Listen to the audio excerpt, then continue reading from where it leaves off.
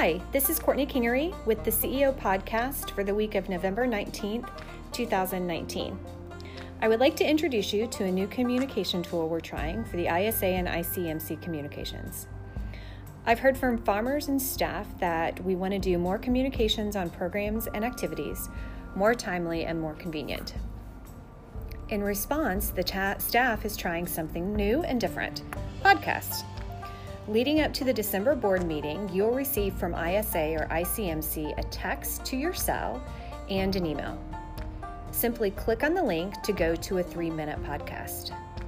Each 3-minute podcast, a staff member will provide you an update on his or her program area. You can listen to the podcast straight from your phone or computer as many times as you like. Each week leading up to the December board meeting, you will receive 2 messages that link to 2 different podcasts. Our goal is to provide the board a status update on programs before you walk into the December board meeting.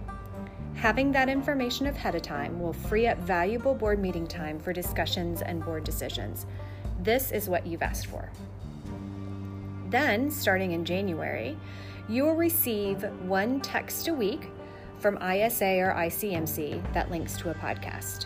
From January through April, each week, a different staff person will update you on his or her program and area. In May, we will evaluate the program and decide if we want to continue.